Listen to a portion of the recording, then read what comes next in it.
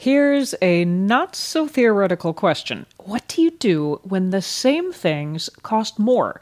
Sure, you can look for budget trims, cut back on eating out, maybe turn that planned road trip into a staycation.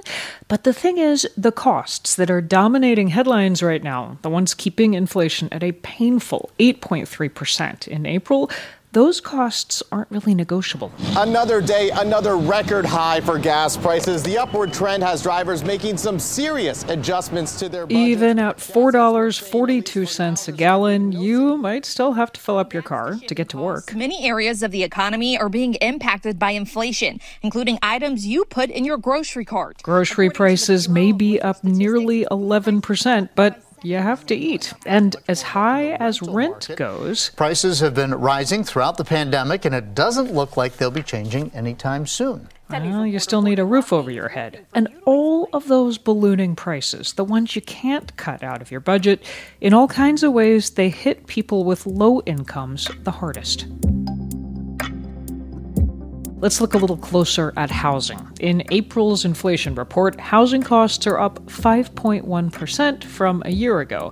And at the same time that rents are rising, the pandemic rental aid, designed to keep people in their homes, it's running out in some places. It's kind of amazing that all this has happened right around the same time, and it's a real tenuous situation for both providers and developers and residents. That's Greg Brown of the National Apartment Association, which represents landlords. He says the housing market is so tight, occupancy rates nationally have hit a record 97%. Higher than that in some markets. I actually have a member who told me 2 weeks ago that they have 8,000 units and they have 8 vacancies out of 8,000. The consequence of all that, eviction rates in many parts of the country are soaring.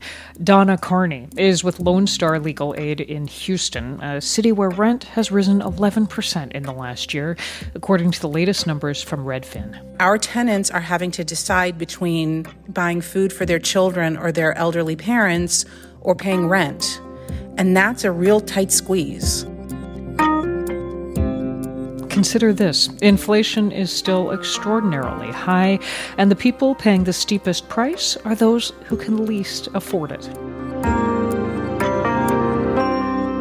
From NPR, I'm Mary Louise Kelly. It's Thursday, May 12th. It's Consider This from NPR. So how bad is the latest inflation report? Well, it was down slightly from a 4-decade high of 8.5% in March, but only slightly to 8.3%. And there was some bad news hidden in that number. The drop was thanks largely to a dip in fuel prices in April. But go to a gas station this month, and you can expect to hear comments like this from Siren Henderson in Harlem. Gas prices are ridiculous. That's because prices are up since April to $4.42 a gallon nationally, according to AAA. We blaming it on Ukraine, but we trying to survive out here. Russia's invasion of Ukraine is a factor driving these prices, experts told NPR. Here's Patrick DeHaan from GasBuddy. As more countries stop buying oil from Russia, that means that these buyers have to find oil elsewhere. Russia is one of the world's largest oil exporters. The U.S. and U.K. have banned Russian oil imports. The EU is considering it. On top of that, there's a bottleneck at refineries. All that means there's little hope of short-term relief for drivers. And it means it's well worth spending some time unpacking what gas prices and inflation overall mean for the economy, especially for Americans on the lower earning end of that economy. My colleague Adrian Florido caught up with NPR chief economics correspondent Scott Horsley to do just that. You've been talking with people who have been coping with these high prices. What did they tell you?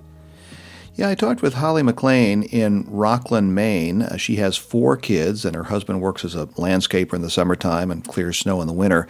McLean is really feeling the squeeze of these rising prices, even if last month's inflation rate was a little bit lower.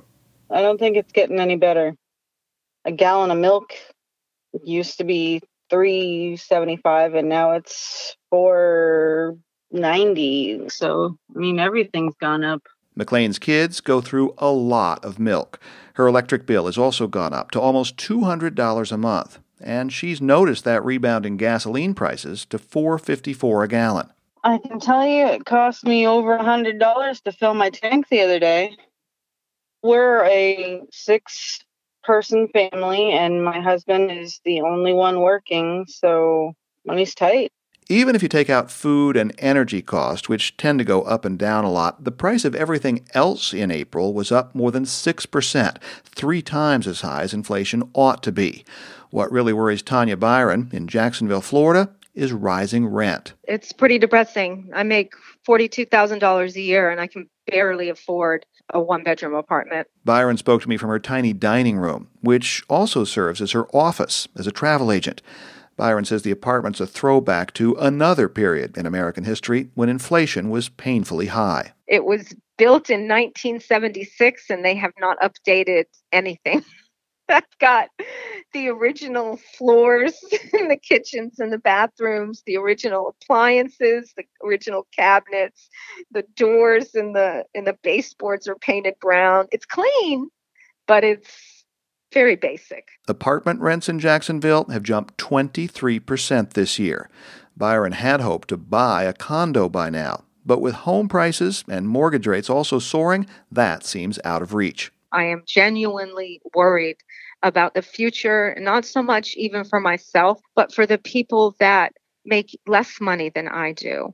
What is going to happen to the people making $15 and $18 an hour and the single mothers and people who have mouths to feed? It's very scary to me. High inflation is particularly tough on families who don't have a lot of money to start with. Economist Dan Sickle of Wellesley College says those families tend to have less discretionary spending to cut back on. Typically, food and gasoline and housing are a bigger share of total spending for lower-income households than for higher-income households. What's more, Sickle says, lower-income families typically pay more even for the same goods. They might live farther from suburban warehouse stores and have less flexibility about where and when to shop. Lower-income households might have more limitations on transportation, might have less of an ability to stock up when a particular item is on sale. Maybe can't get the giant package of toilet paper to stash in a basement. Sickle chaired an advisory committee that says the government should try to include those differences in its cost of living calculations. That might mean reporting different inflation rates for people at different levels of income. The committee also suggests the government update how much weight it gives to different prices more frequently to account for the kinds of changes we've seen in consumer behavior during the pandemic. Early on, for example, people started buying more groceries and fewer restaurant meals. It was hoped that inflation might cool off once people's consumption patterns return to normal, but it may just be that inflation migrates from one class of purchases to another.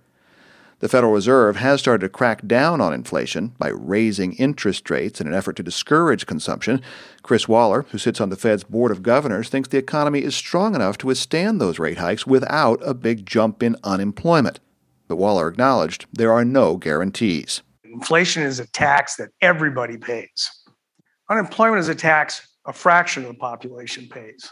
So it really is this kind of touchy problem. We're trying to lower the inflation tax on everybody, but there's a small section of the society that may bear the brunt of that by losing their jobs. There's no magical formula in a textbook that tells you how to do it, Waller said this week. You kind of have to take your chances and see where it goes. So, Scott, where do forecasters think inflation will go from here? It may well be that the 8.5% inflation rate we saw in March was the high water mark and that price increases will gradually slow down from here on out. We are starting to see a drop in the price of some goods, like used cars, for example, which were a big driver of inflation last year. On the other hand, we're also seeing a jump in the price of some services. Airline tickets, for example, saw a big spike in prices last month, and that might continue this summer as people are traveling more, especially if airline fuel costs stay high. So it looks like the trail down from peak inflation could be long and bumpy. NPR's Scott Horsley talking to Adrian Florido.